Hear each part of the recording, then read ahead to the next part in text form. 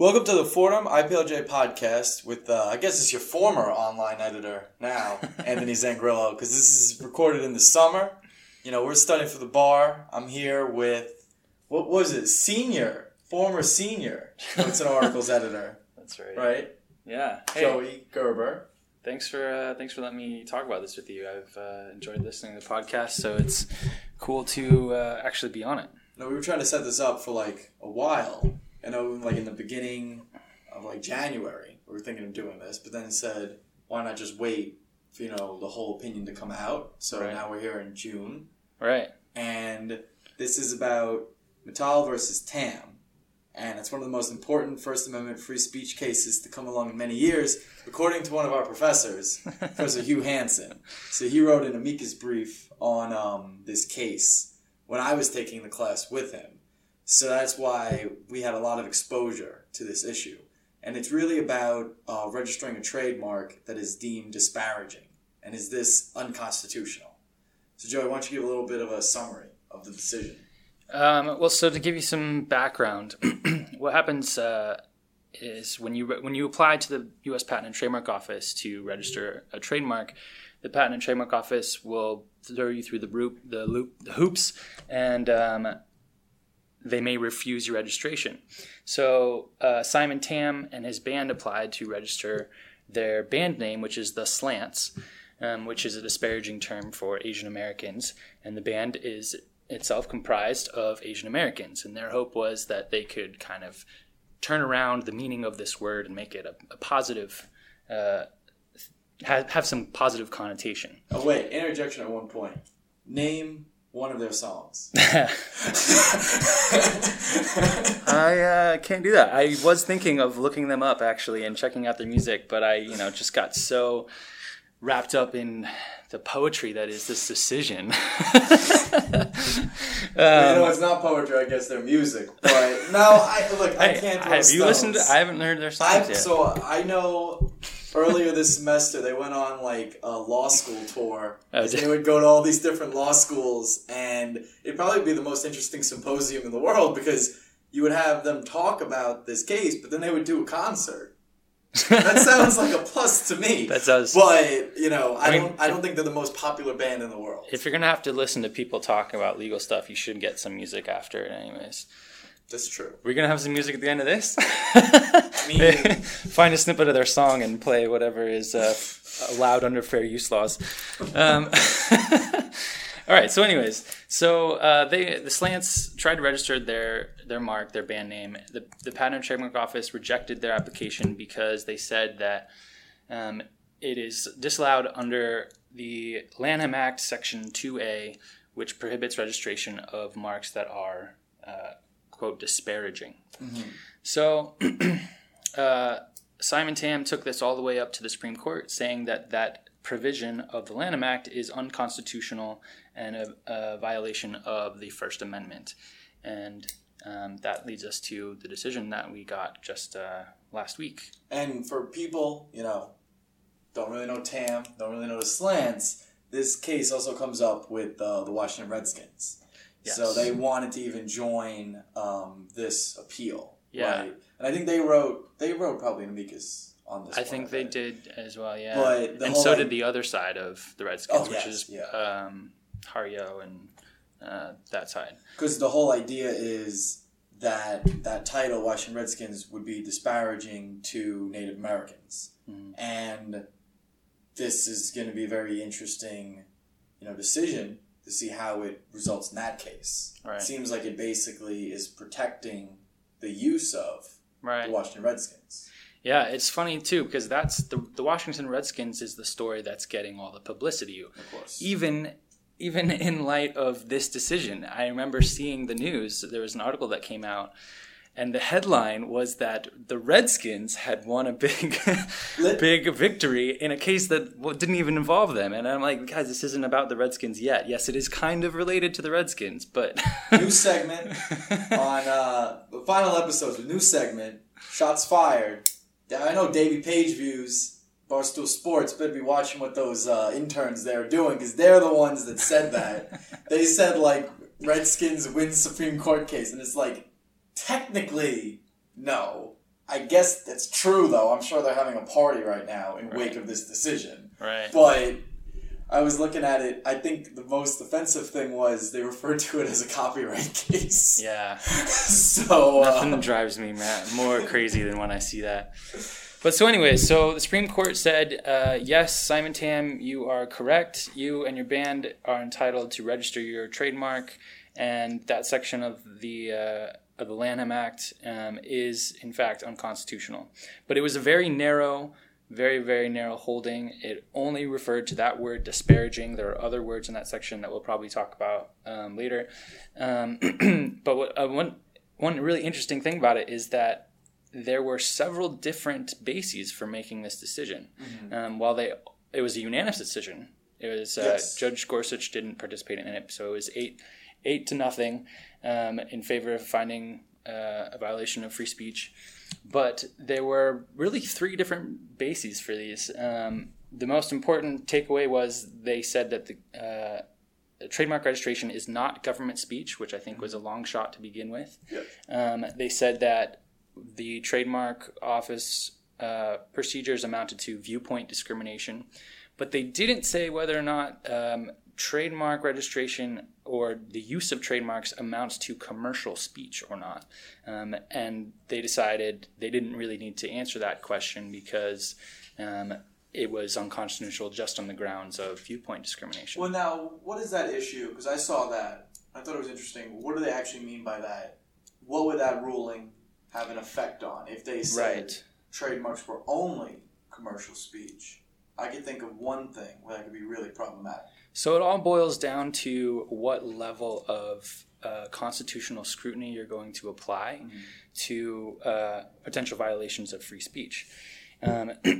Because they took this viewpoint discrimination road, anytime the government favors one viewpoint over another, the Supreme Court and any court is going to apply what's called strict scrutiny, which means that the government rule or procedure needs to be narrowly tailored to meet a very compelling government interest. And essentially, at the end of the day, that's what the Supreme Court said that the Lanham Act did not do.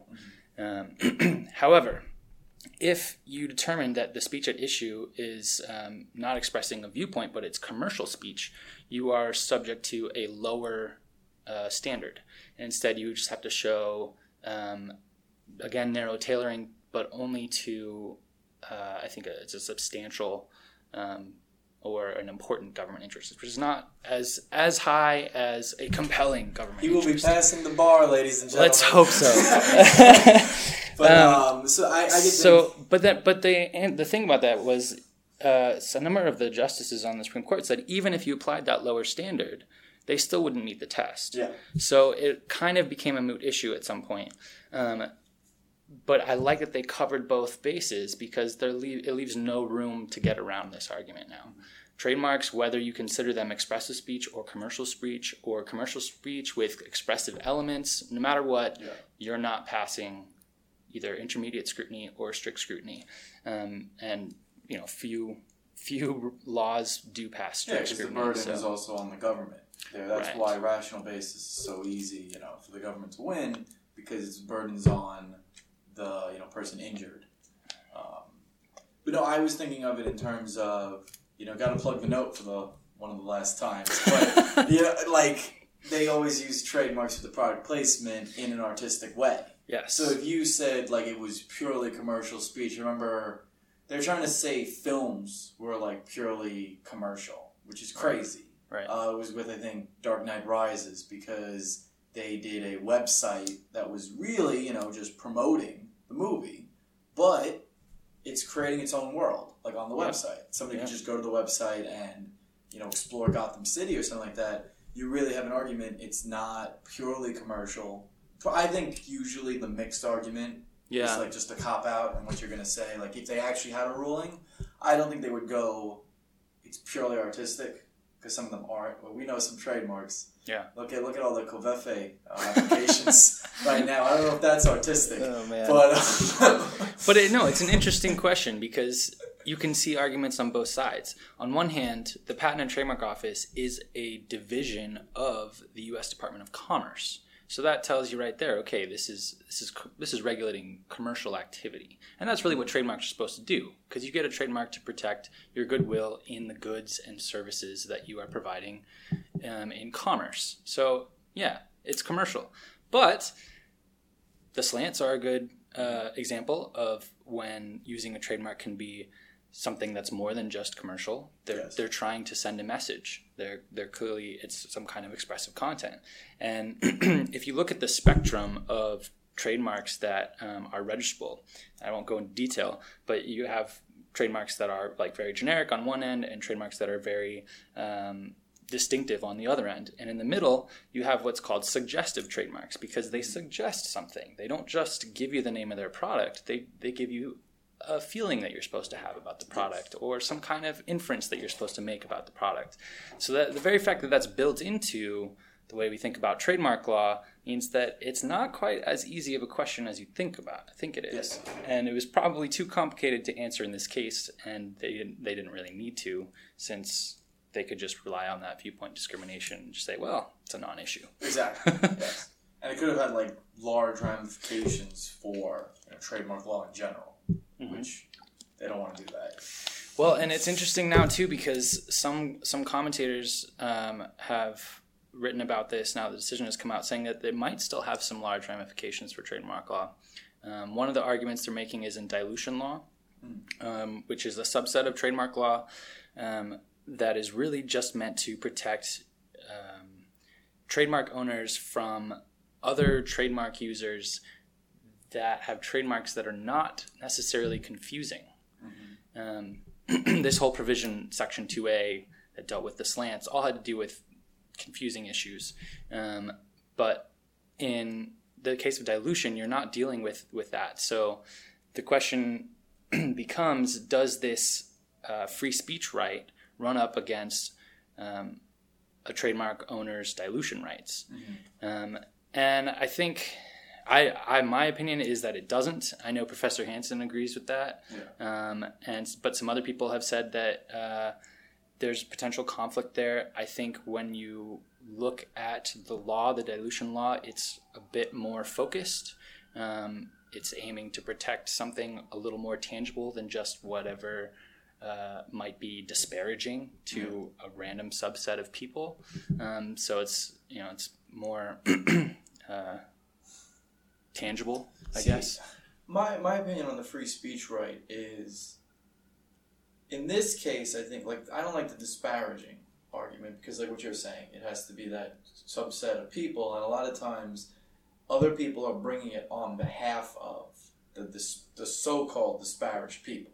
Right. So that's, I think, the Redskins case shows that, where it's like no one actually found it really disparaging within the community itself. Right. Now, I see the arguments there how it could be definitely seen as disparaging. Right. I wouldn't walk up to a Native American and call them a redskin to their face, but that's just me. Wait, here's my question. Here's a good hypo on this, though. Yeah. Would you wear a redskin shirt, like, to somebody, let's say you have a friend, right? Yeah. He's Native American. Yeah. I'm not going to say a name. I'm just going to say you have a friend. Okay. I don't know. It's Bob. His name's Bob. You go up to Bob, and you're all decked out. The Redskins just won the Super Bowl. I can't even. That's never gonna happen. Kidding. No, but so let's say they did really well, or whatever it is. Yeah. You're all decked out. Would you feel like that would disparage him? Just wearing it, not calling him that. Right. Because that's a whole nother argument, too. Yeah, that's a totally different argument. And that's part of the thing that they're trying to, or that's the argument the government made, was that if you allow registration of terms like that, then these people who are disparaged by these terms are going to suddenly have to be confronted by these terms in the marketplace, as though they can't handle encountering an offensive word when they're out on the street. Do you know how many times I hear an offensive word on the street? Like, every day. Here's a good one. What if like, the Jersey Shore got all these trademarks, and then some of the stuff they used to say on there, they trademarked their phrases. Mm-hmm. And I was like, that's disparaging my Italian heritage. People are like thinking what GTL is how I live. I'm fighting this. So it's like, that's the problem, that you could have many broad, disparagements. I mean... Well, Professor Hansen had a really good line, if I can find it really quick. He said something, political correctness has become the new tribalism. Oh, yes, yeah. It's essentially the government's position was, we only want happy talk. Mm-hmm. We're not going to let you get registrations as long as you're saying positive things. But that's not the way. That's not. Yeah, that's not why the marketplace of ideas works. That's not why we have free speech. The idea is the marketplace will bring out the most compelling argument for whatever the issue is, but we have to allow all the arguments in, even if they're politically incorrect. So. While I wouldn't wear a Redskins shirt, to answer your question, and while I wouldn't say that to someone's face, I think it's still important to be able to have the right to do so, if that's what you want to do. Voltaire argument. So, yeah, that's really what this case boils down to. Is it's a win for free speech, and that's something everyone should be excited about. It's a win for free speech, but really the whole thing is this case. Let's go legal realism. You're bringing up Hansen. Right. This case is sympathetic. Because he's reclaiming the name. Oh. He's reclaiming it. It's a really good point, yeah. So, that's the whole thing. It's not like, any NFL team, we know they're all evil. Right. We've heard all the stories about how they, shake down cities for, tax grants for the stadiums and stuff like that. So, they're just trying, they know they have this trademark. Like, the logo has, goodwill, I guess, in the community. Some kind of will. So, they... want to sell this merchandise, they want to put it all over the place. It is somewhat of a different interest. I mean, Devil's Advocate is the fan that lived with them for so long. Yeah. Identifies with that. I understand. I was just touring Madison Square Garden this morning, trying to sell me on those season tickets. Trying to get me on that. I'm already I'm at this level that you guys are coming to. You're either really desperate or I made it. I don't know which one. Maybe. I'm not really sure. But that's an interesting aspect of it for sure, because the Slants are really the good guys here. Mm-hmm. It's hard to imagine them losing this case because they had a good cause. Yes. The Redskins, I don't know that their cause you could say is a good cause. No. But I don't know that you'd necessarily say their cause is a bad cause either. Unless you go and ask the people that are suing them. They definitely tell you that it's because there's no cause. Because it's funny, there's no estoppel arguments with any of these cases, because how long has the Redskins been around? A while, and actually, this is in the second round of litigation, and the first round lost essentially. No, I don't even mean that. Yeah. I just mean the logo itself. Oh yeah, right. How old is this team? And no one's now. I don't think it's not moot. So it is continuing. So that's why I guess you wouldn't be stopped or for our non-legal people, they're prevented from suing on the issue. Right. But it's just interesting, right? That I don't know the exact years. I feel like it must be 40 or 50. It's at least, I think it's around the 60s or so when they got their registration, but I could be getting that wrong. So, but that's one of the things about trademark laws. You can lose your rights in your trademark. You lose it if you don't use it. At any time. True. That's true. That's definitely true, but you can lose it at any time. So it's, but the reality of the situation with the Redskins is that they'll probably win now because they've said that disparaging is unconstitutional. And the Patent and Trademark Office has said that there are other words in this section of the Lanham Act, the prohibit registration for marks that are disparaging, but also ones that are scandalous or immoral. The immoral section has kind of already been ruled out because of a case that happened several decades ago, but scandalous is still alive and well. But the Patent and Trademark Office said that they will consider scandalous marks to be governed by whatever the decision is handed down in TAM. And now that we have the decision in TAM, it looks like scandalous marks aren't going to be constitutional, or the prohibition of registering scandalous marks is going to be unconstitutional as well. But the Patent and Trademark Office reserved the right to challenge that later on, so we could be seeing more litigation in that area. So yeah, on the issue of scandalous marks, seems like you can't restrict the trademark there. So that's why I guess the PTO should follow like this ruling. Because in the past, fine, we had more of a, like you were talking about the moral standard.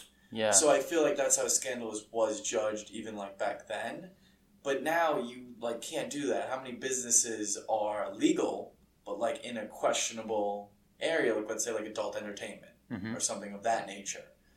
Definitely a scandalous industry, and your trademarks might be scandalous just by the nature of being in that industry. Exactly. But do we judge what's scandalous based on the industry that you're in? It's all subjective is the problem. Yes.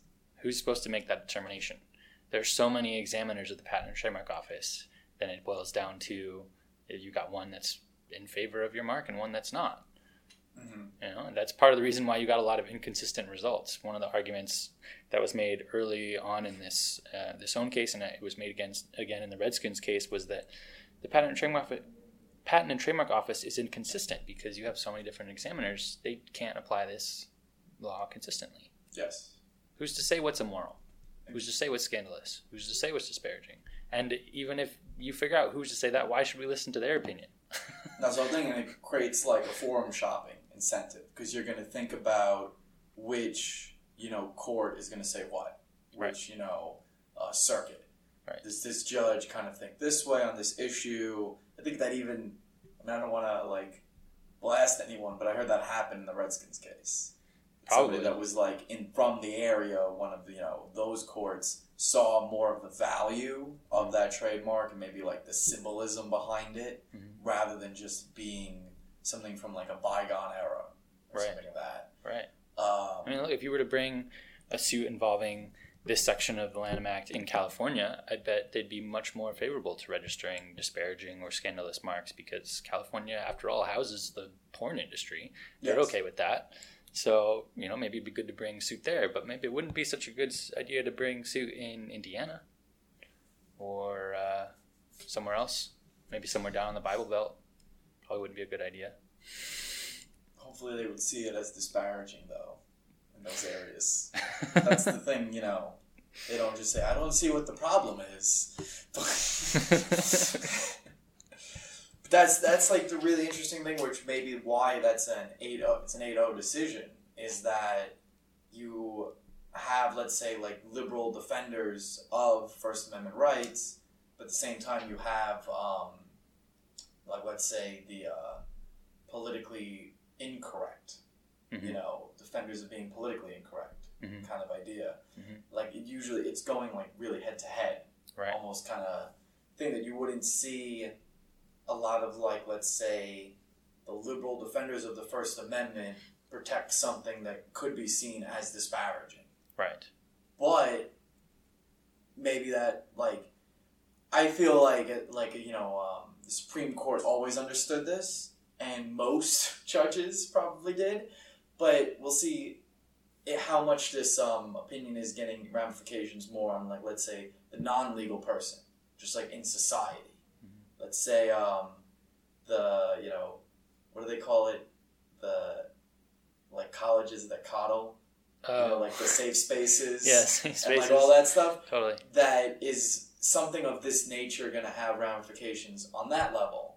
That they kind of understand more about what First Amendment means. That the history class wants to talk about World War II, they don't have to give a notice the day before saying, "Would you like to skip this class?" It's a little sensitive issue. Sure, it's a sensitive issue, but it's history. You should learn it. Right. Kind of idea. That's what I think this is kind of touching upon a little bit. Yep. That you can do something that's disparaging. In our Twitters are obviously blowing up. We're following all the different, IP professors and law firms and whatnot. It's a crazy Twitter account, let me tell you. Yeah. It's so exciting. But I wonder outside, are the general masses paying attention to this decision, and do they understand it? Maybe. It would feel like it's gonna be a lot of media coverage with the eventual Redskins appeal. Right. Once we get a real ruling on the Redskins, then it'll probably get more coverage, for sure. But I think it's a good thing for all the reasons you're saying. And Professor Hansen said this in his blog post too. He said, the environment that we have right now is essentially where it's you have free speech when you're within your group that accepts your viewpoint. But the second you step outside of it, all of a sudden people don't care about free speech so much anymore. And when you're saying things that they don't agree with, and that's not how it's supposed to be. It's supposed to be you're going to get free speech no matter what, even if you're saying something that's politically incorrect, even if you're saying something that I disagree with. Yeah. So that's what's underlying this case, really, is about having the right to say the things you want to say, even if they run the risk of offending somebody. So that's it's a big takeaway that has ramifications in every area, not just trademarks. But it's about time it comes home to trademarks, because it's been decades now they've been operating under this law. What's amazing to me is that it took this long to get rid of this. Well, what was like the past decisions? Like they normally wouldn't give registration to these marks, or would they just give registration and then, let's say if the government appealed it, well, I guess nobody would even appeal it in that case. Yeah, I think there was, I don't totally know the answer, to tell you the truth. I think as a general rule, they wouldn't give registration, and most people just wouldn't bother with it. They wouldn't appeal with it. I think also part of the problem is not a lot of people were applying for trademarks that were like this, with curse words, just for realistic reasons. It's like a different environment now. Well, no, if you're putting products on display to sell, you probably, as a merchant, probably don't want to be slapping curse words or politically incorrect things in your products, because that's not gonna do well for sales. Yeah. So when you're not doing that, you don't need protection for that, so they don't register that. So there was already a small subset of people that this applied to.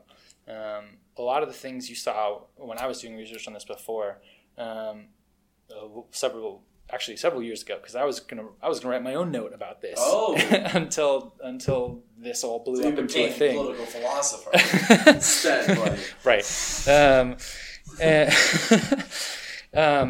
But a lot of things that came up had to do with gay rights and groups that were doing exactly what the slants were doing. They were trying to take disparaging terms and flip them around, and that's kind of the only group this really applies to, because a lot of other mainstream businesses don't really want to put those terms on there, which again is another argument why the government should have lost in this, because their whole argument that the U.S. citizen is going to encounter these disparaging marks out in the marketplace is undercut by the fact that not a lot of people are going to do that. Yeah. Well, maybe they are. Maybe we'll see all of a sudden a flood of a whole bunch of just terribly offensive trademarks, and I kind of wish that would happen, because that would just make shopping so much more exciting. I mean, I feel like a lot of people just register trademarks, so they don't understand what they're actually doing. Like the Covefe thing shows it. People are just putting all this down. Right. I feel like nowadays, if you have something that could be seen as scandalous or disparaging, it makes you stand out in the marketplace. And it's probably not on a national scale, but I could say in New York City, as an example, you always see something like that. Let's say even if you just go to Whole Foods or a supermarket or something like that, there's something weird, a weird name or something like that, right, in one of the aisles, and it's sometimes they make their money by being that. Right. By being provocative. Like the I don't know how you say it. You say it F-Chuck, F-C-U-K. Do you know that fashion line? No. Yeah. Obviously you know what they're trying to do, right? Is this Kim Kardashian's line? Oh God, I hope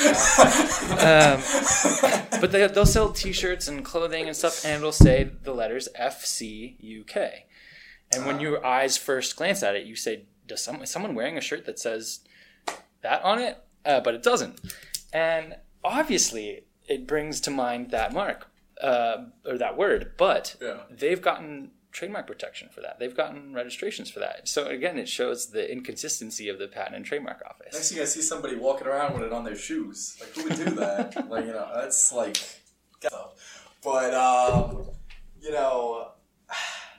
it's, I'm doing some research, though. I'm trying to see how we can invalidate the trademark of Big Baller Brand, because they're selling these Walmart T-shirts, $50. You know about this LeVar Ball? No. And so Lonzo Ball just got drafted to the Lakers. Okay. And his father is basically a WWE heel because he's embraced his role. He willed it into existence that his son, the minute he was born, was going to be drafted by the Lakers. But he's crazy. He went on Monday Night Raw yesterday because it was in the Staples Center. All of a sudden, this guy takes off his shirt. He's like, 50, 60 years old or something like that. He's got like a six-pack. Oh, wow. And the thing I realized was these shirts are really trashy. Because when he wears them, it looks like he's like fat. It doesn't look like he's in shape at all. That's hilarious. And he's selling these shirts for $50 based on just the brand. Yep. Big baller. Yep. I'll be a big baller. And now it's not even talking about those shoes, and they're like $500 or something like that. But Kanye West used to do that. And he might still do that. He had a line of clothing, and one of his items was literally just a plain cotton T-shirt. $50? And no, it was like $100. Oh my god. Yeah. I don't know. That's not really I know all that relevant, but when I saw but that's what you're buying. That's when I saw the pictures of like the Mad Max Apocalypse fashion line or something like that. I said, I think it may be true that he is actually bankrupt. Right. I didn't believe it till I saw that, and I was like, no one, like people. You know what I mean? Since I know people will buy that, but most of the community will not. Right. So I don't know how you make money on it. Well, and to bring us all back around to trademarks and whatnot, when you're buying things like that, when you're buying T-shirts that are, you're buying them just for the brand, that's what trademark law is supposed to protect. It's that goodwill. It's the fact that people are going to buy your T-shirt even though it's just a plain white cotton T-shirt and you're selling it for $100 because it's associated with Kanye West. People will buy that, and that's what trademark law is supposed to protect: goodwill. And you know who has goodwill? The Slants. Yeah, they have goodwill. Even if now their mark is disparaging. No, they had it before. If you have it, you have it. And the Redskins, they have goodwill too. Although maybe it's mediocre will. Wait, but you have it, and if you have it, you should get protection for it. But see, who has more goodwill though? The Redskins or the Slants? Oh, I don't. I mean, how are you? I don't know. Can you measure? Right? I mean, how do you measure goodwill in terms of like how many fans you have? Like I'm measuring goodwill as like. I guess a little bit of like a recognition, right? Right. Within the community, like within the, I guess you could say who's the community, right? But they have like national goodwill, right? Kind of idea. I mean, like I actually shouldn't talk about the Redskins. I feel like I haven't heard any like crazy things from their organization, but I really don't know. I mean, I know they, but Griffin is on that team, right? Yeah. That was a good draft pick. It's like kills Eli Manning every once in a while.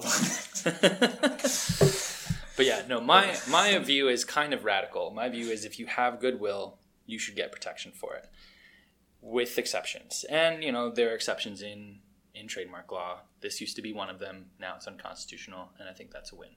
Okay, that's a good place to end it. So.